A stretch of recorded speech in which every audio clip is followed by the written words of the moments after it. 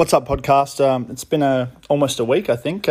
Things have been busy. And I thought I'd take a break from the extensive media uploads. So, and now I'm back. I've got a few new things that I want to bring out to you, including this very special piece here. I hope you enjoy it. Okay, so I had this guy message me on Instagram asking me about some uni advice. He's going in his second year of university.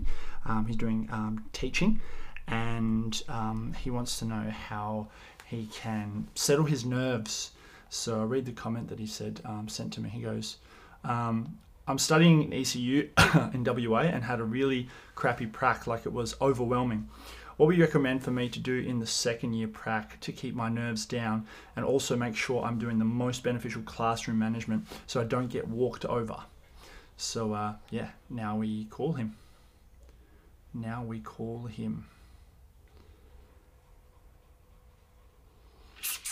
give it a go.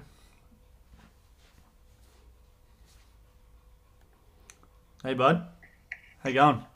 Hey, how are you? I'm good, man. Good. What's been happening? Not much, just normal day in Perth.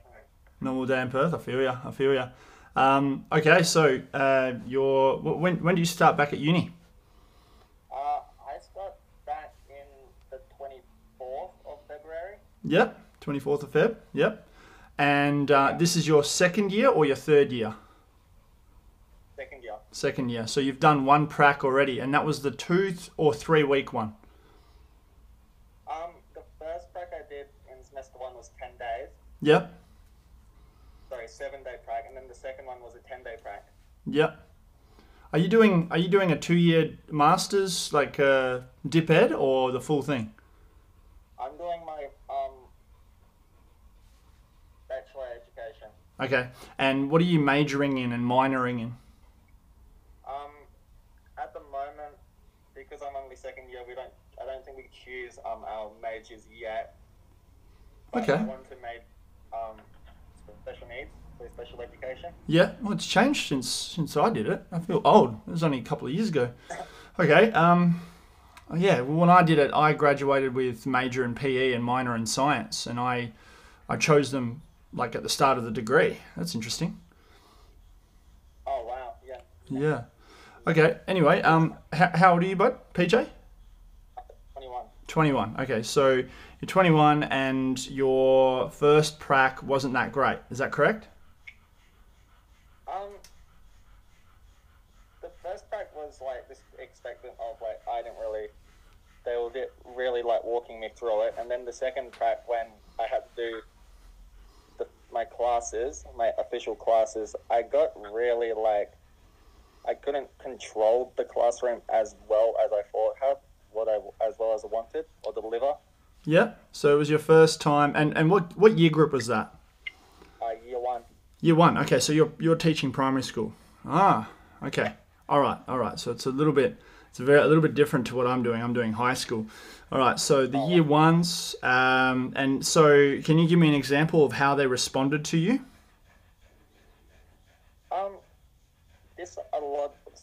Sometimes they'll literally be like they would literally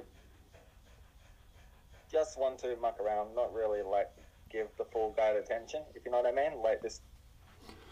Yeah, and what did you see? Sorry, what did you see your mentor teacher doing with them when you were observing? I saw her. Well, I had 2 mentor teachers who were really good. They as soon as a kid like started to act up, they'd stamp their foot down like real quickly, like making sure they used the low key responses and all those things. Yeah. I did some of those, but they didn't really listen to me as well as I did the mentor teacher. Okay. All right. So, and what term was this in? What term was this all in? I think it was term 4. Okay, term 4. So let's paint the picture here. You've got a bunch of year 1s, which is what 6, 7-year-olds, yeah? Yeah. And they've been used to the same teacher for probably the entire year. Yeah. And it's term 4, they're pretty much finished.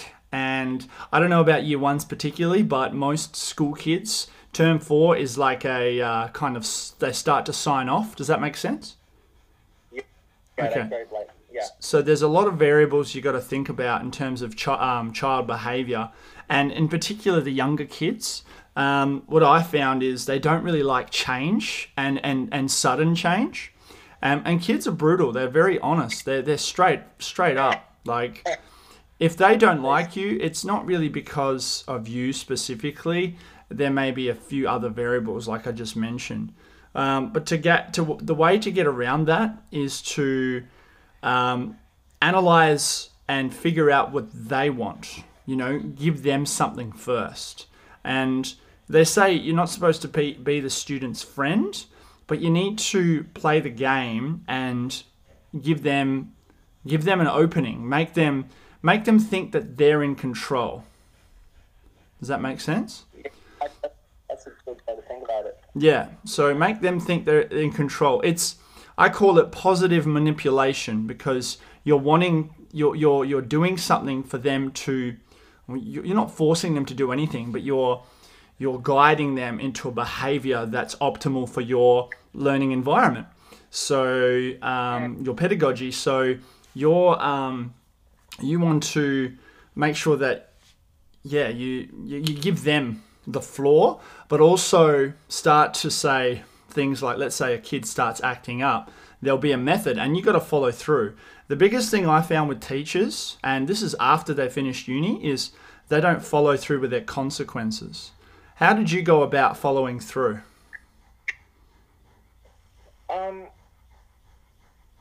What do you mean by that? So let's say you have a behavior management system, and if a student is not behaving properly, you have a consequence. What would your consequence be? Well, I just used, the traffic light system. Yep. And did you use that? Did you use that straight away, or did you give them a warning, or what did you do? Well, at first, I gave them warnings, and then the second lessons, my teachers literally said, "These kids are in a really crazy. They're not listening to even us as mental teachers. So, if you need to go straight to part in the class or time out, this by all means is thought. Don't give warnings today because they need that authority." Okay, all right. So, and that was your one and only prac, yeah? You haven't done your second prac yet, have you? No, I haven't done my second two. I haven't done Okay, no problem. All right. So your first prac's always going to be the hard one, like in terms of breaking the ice, right? And in regards to your behavior management or how you get along with the kids, you'll build on it, you'll grow on it. It takes time. And the one thing I learned about uni is a lot of it is theoretical. There are some practical parts of it at uni, but when you go inside the classroom, it's not exactly like they told you at uni. Is that right? Yeah, but can you repeat that, sorry? Whatever you get taught at uni isn't nowhere near exactly like it is in a classroom. Is that correct? No. Yeah. No, it's not exactly like it's a different ballgame. It's a completely different ballgame. Okay, so the way to handle that is obviously you have to be aware of that, and it's good that you did your prac early. I did my first prac in the second semester of the second year, and the only one thing that I agreed with my mentor back then was that it was way too late in a degree to do that. Yeah, that's a funny one. Yeah, but so you're lucky. Now here's why it was the only reason it was the only thing I agreed with that mentor. And this is the story I want to tell you, and this will be good content. So can you hear me okay? Yeah, I can. Okay, so my second semester of my second year, I had a mentor, and it was a 2-week thing or 10-day thing. On my 8th day, I was failed, and I was withdrawn from the school. Okay. Yeah. Okay. So leading up to that, there was a few different elements. So the teacher he called me condescending, and yeah, from the very beginning, and it was so hard to recover from that because he misinterpreted me, and assumed that I was a pleb. Anyway, so what happened was I tried to recover, and I felt there was a lot of short man syndrome. Do you know what that means? I know the basis of it. Yeah.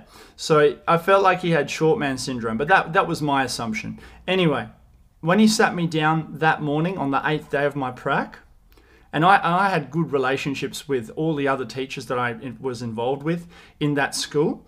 I had good relationships with the students. There was no behavior management issues, nothing. There was a few hiccups with preparation because it was my first prac, but I did my absolute best to make sure that I was prepared and everything. Anyway, long story short, the teacher sat me down at about 10:30 in the morning on a Wednesday and said that I was a danger to kids, I was a danger to their education, and that I should reconsider my career choice. Wow, why? Because he just didn't like me. It's a bit of a, yeah. Yeah. Now, my supervisor came in. Do you have a supervisor that comes in? Yeah, I did. Yeah. What did your supervisor say?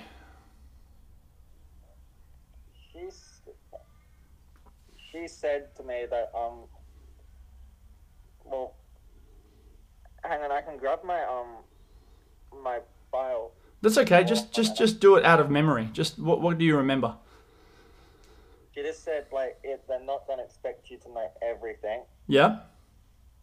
Like just keep, even if some of the feedback that you got was really stern, just don't give up on it. Just keep going at it because the kids like you, but keep practicing your deliverance and you'll be. I got a lot of really good feedback. Yeah.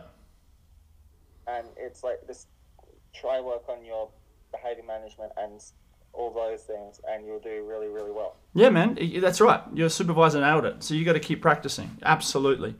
My supervisor passed me with flying colours. I don't mean to flex, but my supervisor passed me with flying colours. Both times that he visited, he said that I had everything sorted. I was doing well. He gave me great marks. But my mentor still decided to fail me and withdrew me. Do you know what getting withdrawn from a school means? You can't go back into the course. Yep, you get expelled. You get withdrawn from the university. It took me 3 months to fight it with appeals. Now, no disrespect to the ECU School of Education, but the people that were involved during that time did not follow procedure properly. I was not represented properly, and I had a whole bunch of mess, a whole big bonfire that I was trying to put out. And luckily I had someone to help me at the time, and I was able to keep a level head and push through, get it turned around, and I graduated without even failing one unit. And then the first year out of university, I got pretty much fully booked out as a relief teacher across 3 schools. And then by the 3rd term in my first year, I was contracted my first term as a full-time contract. And then in the 4th term of that same year, they offered me another contract, which is unheard of because in term 4, getting relief is hard because year 11s have finished halfway through and year 12s have finished halfway through. So they do internal relief. They still offered me a contract. Does that sound like I'm a danger to kids and their education? No. No. It was just the one person's opinion. That was it. Do you reckon that could have completely destroyed someone's career if they were in a different mindset to what I was? Yeah, of course. So in term 4, long story short again, I rejected that contract because I had one interview at another school. And this was for a permanent position.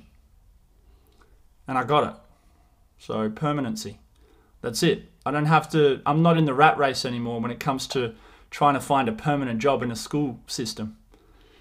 So, yeah, 3-year turnaround from someone telling me that I was not meant to be a teacher, I should reconsider my choices, to being permanent at a school, to being picked up by someone who thinks the complete opposite. That's inspirational. So think about that, man. Think about that. If things are getting tough, I want you to use that story and say, well, damn, at least I don't have it as bad as Sev does, or Sev did. Okay? Yeah, I was like, do you know how you said about the ECU thing? Yeah? Yeah, like, obviously, because my camera is on and it's recording. Yep. I understand where you're coming from with them. I'm not recording your screen, by the way. I'm just recording the audio. Oh, cool. Well, yeah, I understand what you're saying. Like, I understand they can be a bit hard to deal with. Yeah, it's like, I'm not blaming anyone, and it's the thing is, I went all the way up to the dean of the ECU, the top boss, and we had a meeting and an interview and everything. Like, that's how serious it got. But the thing is, man, don't give up. I didn't give up.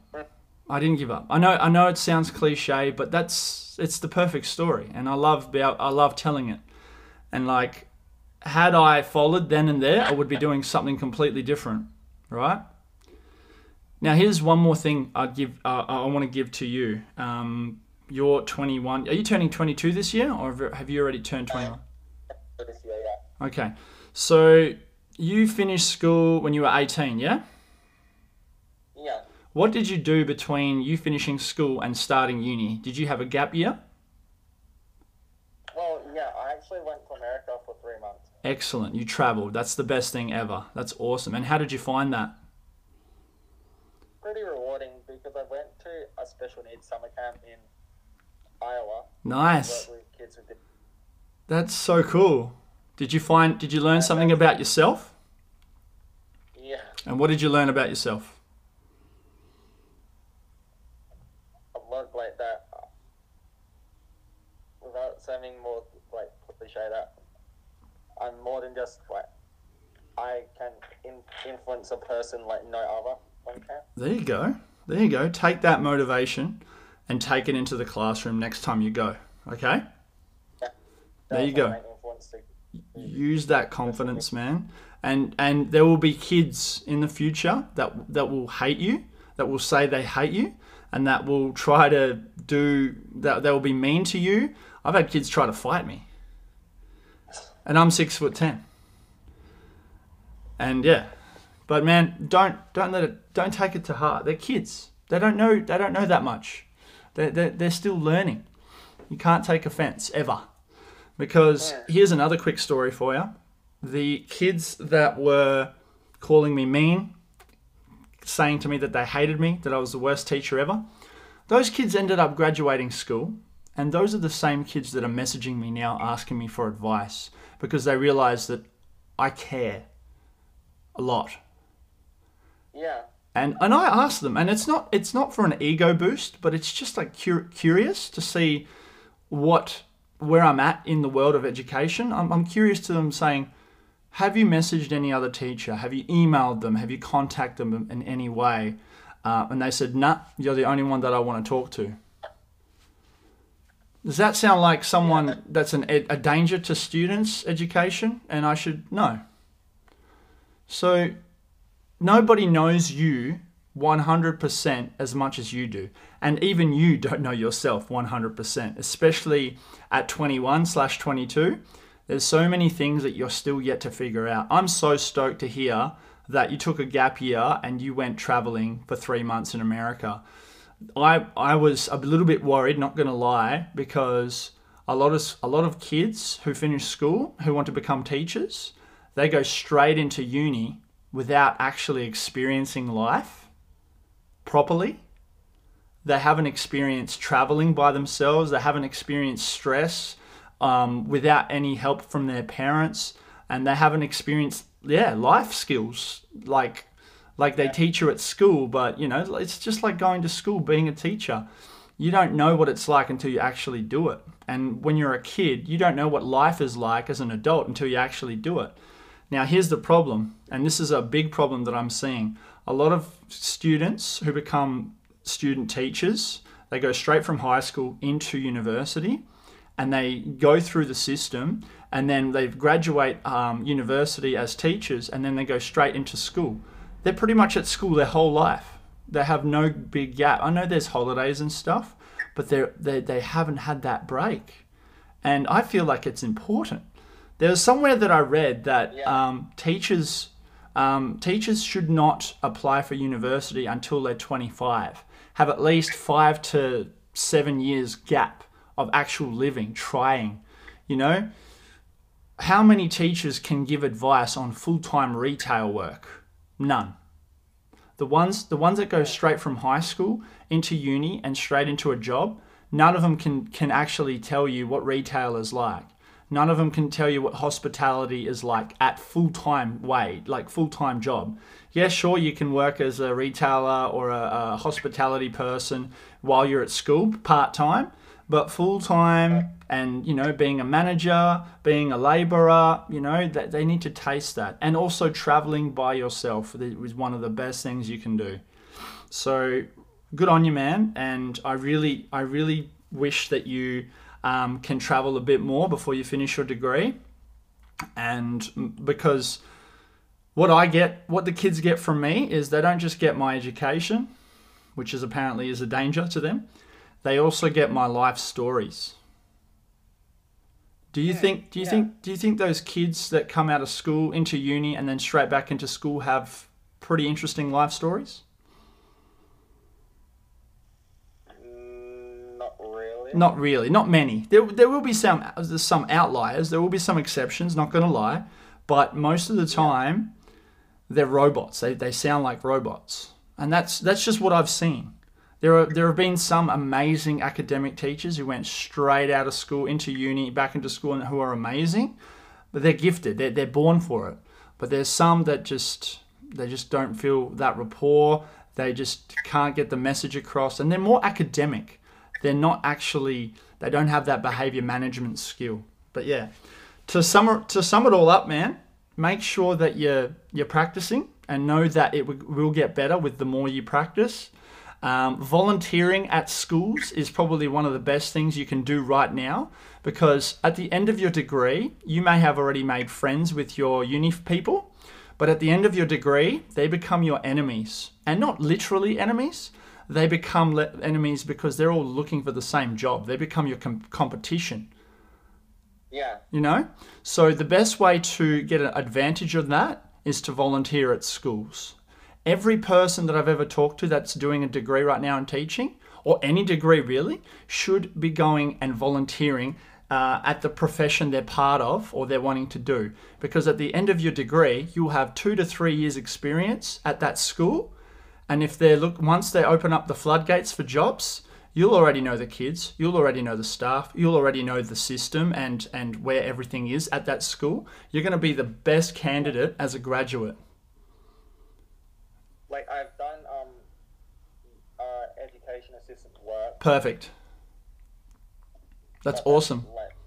Do it. No, man, do that more and more and more, and try to do a few different schools. And yeah, keep your head up. Make sure you volunteer, and yeah, all the best, eh? Like, yeah. Do you have any more questions?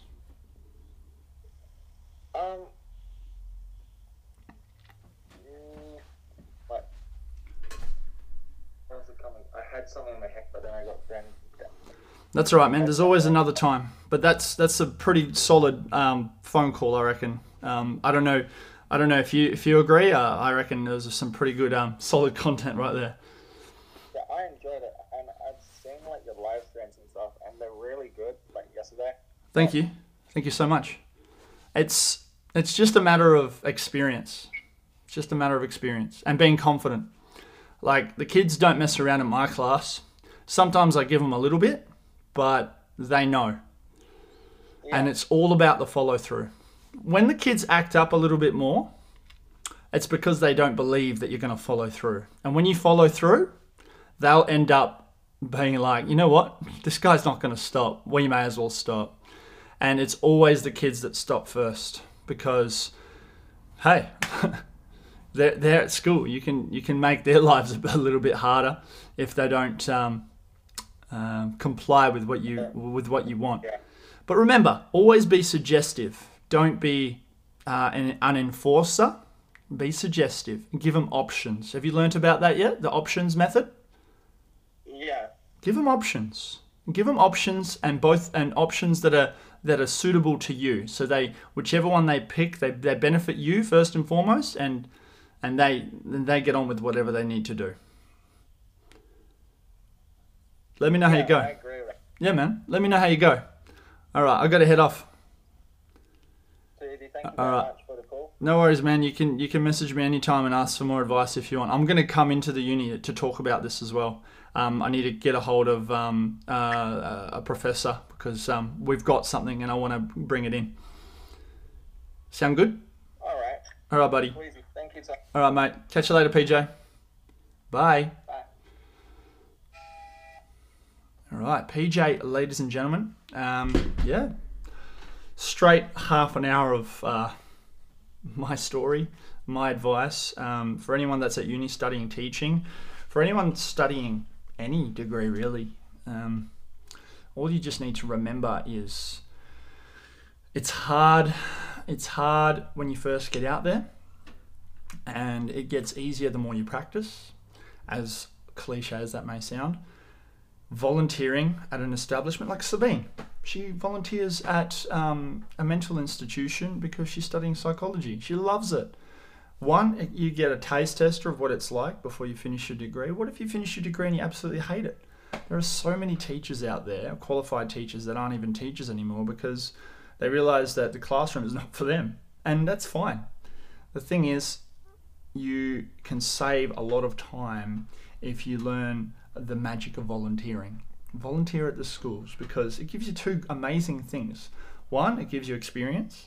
Two, it gives you experience to know that if you're going to like it or not. And three, it gives you a better chance of getting a job as soon as you graduate. 100,000% better chance than for someone who's got their degree, even master's degree, and hasn't really actually stepped in the classroom apart from prac. You have such a better chance of getting a job because it's showing your face. And on that note, when you do apply for a job, don't email them your resume. Don't do it.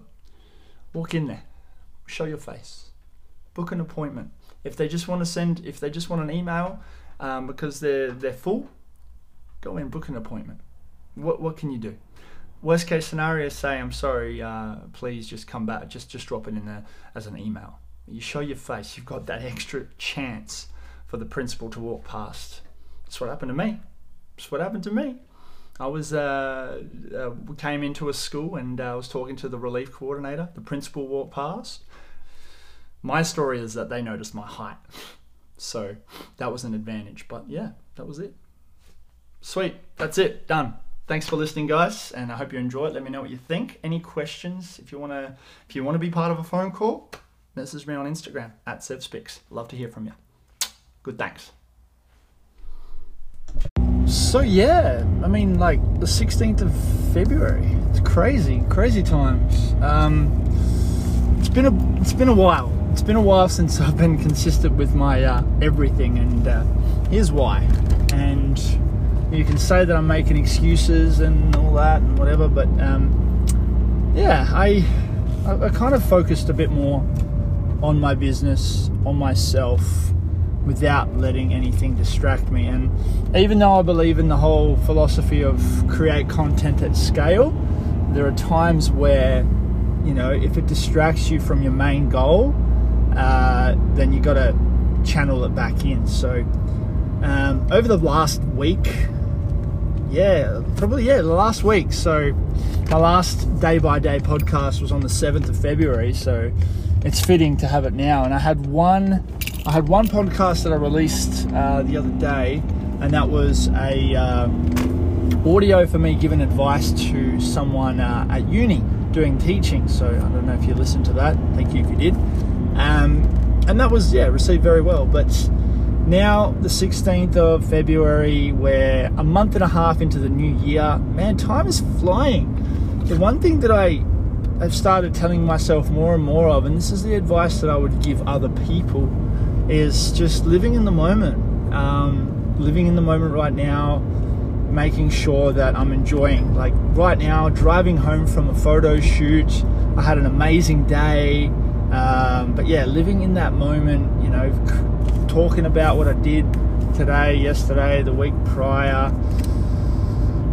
That's what I need to do. That's what I need to do more of, that living in the moment stuff. And it stressed me out a little bit, not gonna lie. The last couple of weeks, going through a roller coaster of emotions with myself. You know, like wondering what's happening with inquiries, wondering what's happening with possible uncertainties, and not knowing what's happening with everything really, and like unsure about a lot of things. You know, like I talk myself through it. I talk a lot about, I thought a lot about a lot of things.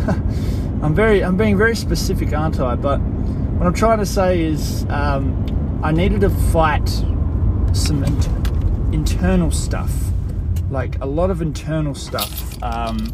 And it wasn't like depression or anything like that, or being like super anxious and just like, oh man, the world sucks. It's just like uncertainties and channeling in exactly what I wanted to do.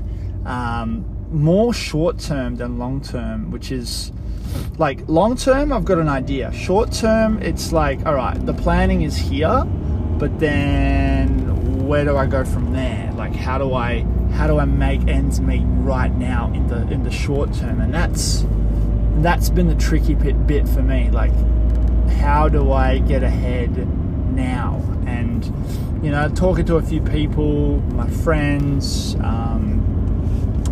Sabine, a few mentors, and it's just like there's never actually anything to worry about, but I can't help myself to put pressure on myself because I want to do more. I want to do things that I didn't think were possible. And throughout my life, there were so many things that I set myself to want to do, and initially I would have thought, nah, that's not possible. And then I would just run with it anyway, give it a go, and push myself a little bit, get obsessed with it in a healthy way, and then it actually happens. But the obsession part is important, and here's why. If you're obsessed with something, you're fully focused in on it. Nothing else really matters. The only distraction you have is doing that obsession itself. And anytime you're not doing it, you're thinking about it. That's obsession. So I'm trying to find what I'm actually obsessed with, because that's what my true passion, I feel, is. And finding your obsession is, I guess, the same as saying finding your passion. But here's the kicker, and here's why I've been going on a roller coaster in my head. And I don't really express this out loud to people, but I thought I'd document it now because I have more clarity of what the hell's going on inside that noggin. But yeah, the finding the obsession, like I look at all the cards on the table and I'm like, right, what is it that I'm actually obsessed with? Like I look at the TikTok videos that I make and I'm like, right, am I obsessed with making TikTok videos? I mean, I enjoy it. I really love it. I get distracted by it during the day when I have other things that I need to be doing. But I did not get obsessed enough to be able to do it full on. And there's a few, there's a few factors involved here. And like TikTok isn't consistent, and there's a few things that happen in the platform that kind of bum me out. Like you post a video up, for example, and it doesn't do well, and you just don't know because the algorithm's so weird. But anyway, without going into too much in depth with that, I realized that I'm better off winging it. I've always been better off winging it. I've always been like, right, I'm just gonna do what I think is funny, or what I think is good in my head, and whether or not it's kind of does well or not, at least I laugh. And it's not pushed, it's not forced, it's not fake. Over the last month or so, I've been caught up with, putting out more content at scale, to the point where I'm actually not doing it for myself, and I hate that. I hated that a lot. I was not a fan of that because, I always talk about doing something that you love, obviously enjoying what you're doing and not being forced to do it. But then you get caught up with attention, you get caught up with success, and it's something that I talk about as well. Not having to kind of get higher off your own supply. So don't like hear the cheers, but at the same time don't hear the boos. But getting back to what I'm trying to say is, I I ended up being in that world myself, and I'm like, right, well now I'm creating content for other people and not really anymore for me, because I just want to build more followers and do this and do that. And I'm just like, you know what, that's not me. That's never been me, and that's something that I advise other people not to get into. So I reverted back and started doing other things, and that's kind of taken a hit, which was no doubtedly always going to happen. But that's not me. That's the app, and if the app doesn't like my stuff, or the audience wants to change or whatever, then that's so be it. I'm not going to force myself to become someone that I'm not, just so I can please a platform or an audience that may not be interested in the stuff that I'm pushing out in the future anyway. So being real, going back to being more real to myself first and foremost. But that's not just TikTok. So here's the other thing that I've realized, and more likely actually today, which is the reason why I'm recording this. I am going to revert back to more storytelling, full-on hardcore storytelling, documenting, not creating, documenting, which is what I was after in the first place. So documenting not just my podcast and what my thoughts are every day, but documenting my my wedding stuff. And it worked for me early January, and then I got caught up in it. I was like, you know what, I'm going to start to really push these advertisements. I'm going to be like, hey guys, I'm doing this on my Facebook, selling. And Branchy said today that you don't want to sell, because people get sick of people selling. People don't want to get told what to buy. People want to get given an idea, and then the decision needs to be up to them. It's like the storytelling from me comes to just simply, I took this amazing photo today at a wedding, and I'm going to share it on every platform that I possibly can. And do not even mention that I'm open for bookings or anything like that. If someone really genuinely likes the photo and is interested in me becoming their photographer for their magical day, they're going to ask regardless. And if I start advertising as an ad, then I feel like that attracts more people that are just looking for a good bargain. And I'm not really about a good bargain. I mean, I try to provide good value, but at the same time, if someone's got a budget and they don't see the value in my work, then do I really want to be involved with their stuff? It is more meaningful to me working with a client that actually appreciates my work to begin with, not because they got a good deal or a special or whatever. It's all about the passion. It's all about the connection. So that's what I'm reverting back to, and that starts with story. You're genuine. You're talking about it. You're documenting about it. You're like, this is me. This is what I think about this photo. This was the day that it happened. And I mean, I see a lot of people that do it on blogs, on their websites and stuff, and that's why they're successful. They've got that blog stuff. But I've never been a written person, and I would love to try it. So And maybe that's something I could collaborate with Sabine. I would write about it. I would talk about it. I would record it in a video. I would make a caption about it on Instagram, which is doable because it's only barely a paragraph. And then have someone else annotate it into more of a complete story online. Good for my SEO, good for other people that are lurking on my website who want to learn more about me and get a feel of my authenticity about wedding photos, because no disrespect, but I see a lot of wedding photographers out there doing it for the money.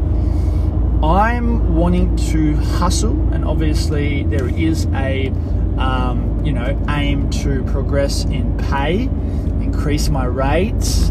If I'm in demand and I'm not increasing my rates, then I'm silly. Because if people are willing to pay a premium price because they really want me, then of course I should be able to do it. As a businessman, it's a smart idea. Taking a breath. So, plan from now. And I love the idea that I can change my mind and not be afraid of someone going, "Hey Seb, why are you always changing your mind? Make up your mind, stick to something." Which is, true. They're not half wrong. But at the same time, it's like you evolve by reflecting. You evolve by, changing things up, because if things aren't working for you, but you're too close-minded to make any sort of change and hoping that you're pushing it further and hoping one day it hits, then, it may not help you in the long run. So I like to bounce around. I like to, not change every 5 seconds, but at the same time, taste more waters, as many waters as I possibly can. So that's what I'm doing now. But I am reverting back to something more that works, because I guess I did try something and it was working, and then I tried something else and it wasn't working, and then I pushed that for some reason, and then I was like, well, that's not working. What am I doing wrong? So naturally now I'm going to revert back and see if that works again. And if it does, I'm going to quadruple down on it, especially if I enjoy it. And if I do and it's working, I'm just going to keep doing, and probably go 80-90% of my energy into that sort of kind of mindset with my social media, with my personal projects, and with my business. And then the other 10 to 20% I will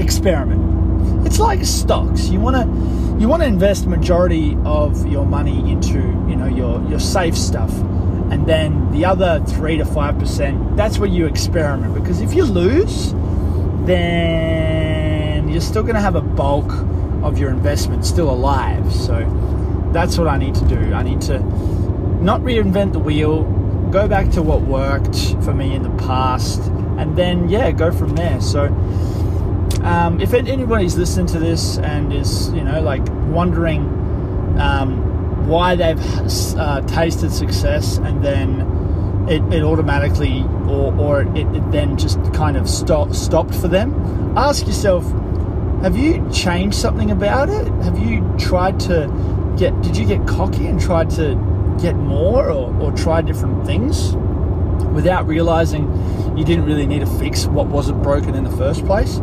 If you feel like you have, then try to go back and think about the days where it was working. Think about the moments that led up to that success. Think about the moments or the feeling or the smell of the air during that success and what you were doing at the time, and simply try to go back and just do that. Just see if that works. And if it does, then hey, you're back to not square one. You're back to where you wanted to be in the first place. You just maybe lost track or lost sight of what was needed to be done. Think of it like fishing. Fishing is one of my favorite life analogies. If you find a good spot to fish at, you're gonna test out different times of day and different moon phases. And I'm not going to get too technical with the fishing because I really can. But let's say you've got your rod that you love, and now all it is what type of bait you use. Let's say you chose a specific type of bait and you're getting one fish every 5 minutes. You know, that's a pretty good rate of fish hooks. Then you decide, I want a fish every 2.5 minutes. You want to double your income, your hooks on, let's call it. And then so you try a different bait because you're wanting to, you know, gain more fish. And then all of a sudden it stops. You're not a failure. You just changed something from something that was working to something that maybe wasn't such a good idea. But then you may get stuck with, you know what, I'm going to keep trying this bait until it'll happen. Yeah, probably not the best idea, probably not the smartest idea, because, you know, you need to get that second rod. You need to get that second fishing line and have it doing what was working before, and then if that works, then you've still got that stream of hooks coming in, fish coming in, and then you can get experimental. You know what, I'm going to try a different color reel, fishing jig or whatever, and it doesn't work. Okay, then try something else, and then maybe one day you're going to hit it big and it's going to really bring in a lot more fish, and that's when you upgrade, that's when you change. And that's really the analogy. I hope it makes sense. So if you haven't found anything that works yet, maybe you're still struggling to find something that sticks, keep trying. Try not to change too many variables. Try to change only one thing at a time, and really just pay attention on what's happening out there and seeing what sticks, because the more nets you throw out, here's another fish analogy, the more nets you throw out, there's bound to be a spot you're going to hit, and you know you're going to catch that first fish. And then once you do, you start channeling into or fine-tuning that specific spot, that specific net. You're going to change to a specific bait, and then you go from there. So yeah, that's what I tried to do, but I changed too many variables. Let's step back a step and see what happens. I'm excited because it's already working, and I'll update you more on that soon. So yeah, but anyway, thanks for listening. Thanks for always tuning in. Again, apologize, I've been absent for about a week or so. Consistency, I guess, but also happiness, and that's what matters. All right, guys, peace out. Thanks for tuning in. Give me a message on Instagram @sevspix if you have time. I would love it if you left a review on iTunes or podcast reviews page. I don't even know where it is, but give us a subscribe. It does help a lot, and hopefully one day I can do a live podcast and get a few people on the show. Until then, again, as always, good thanks.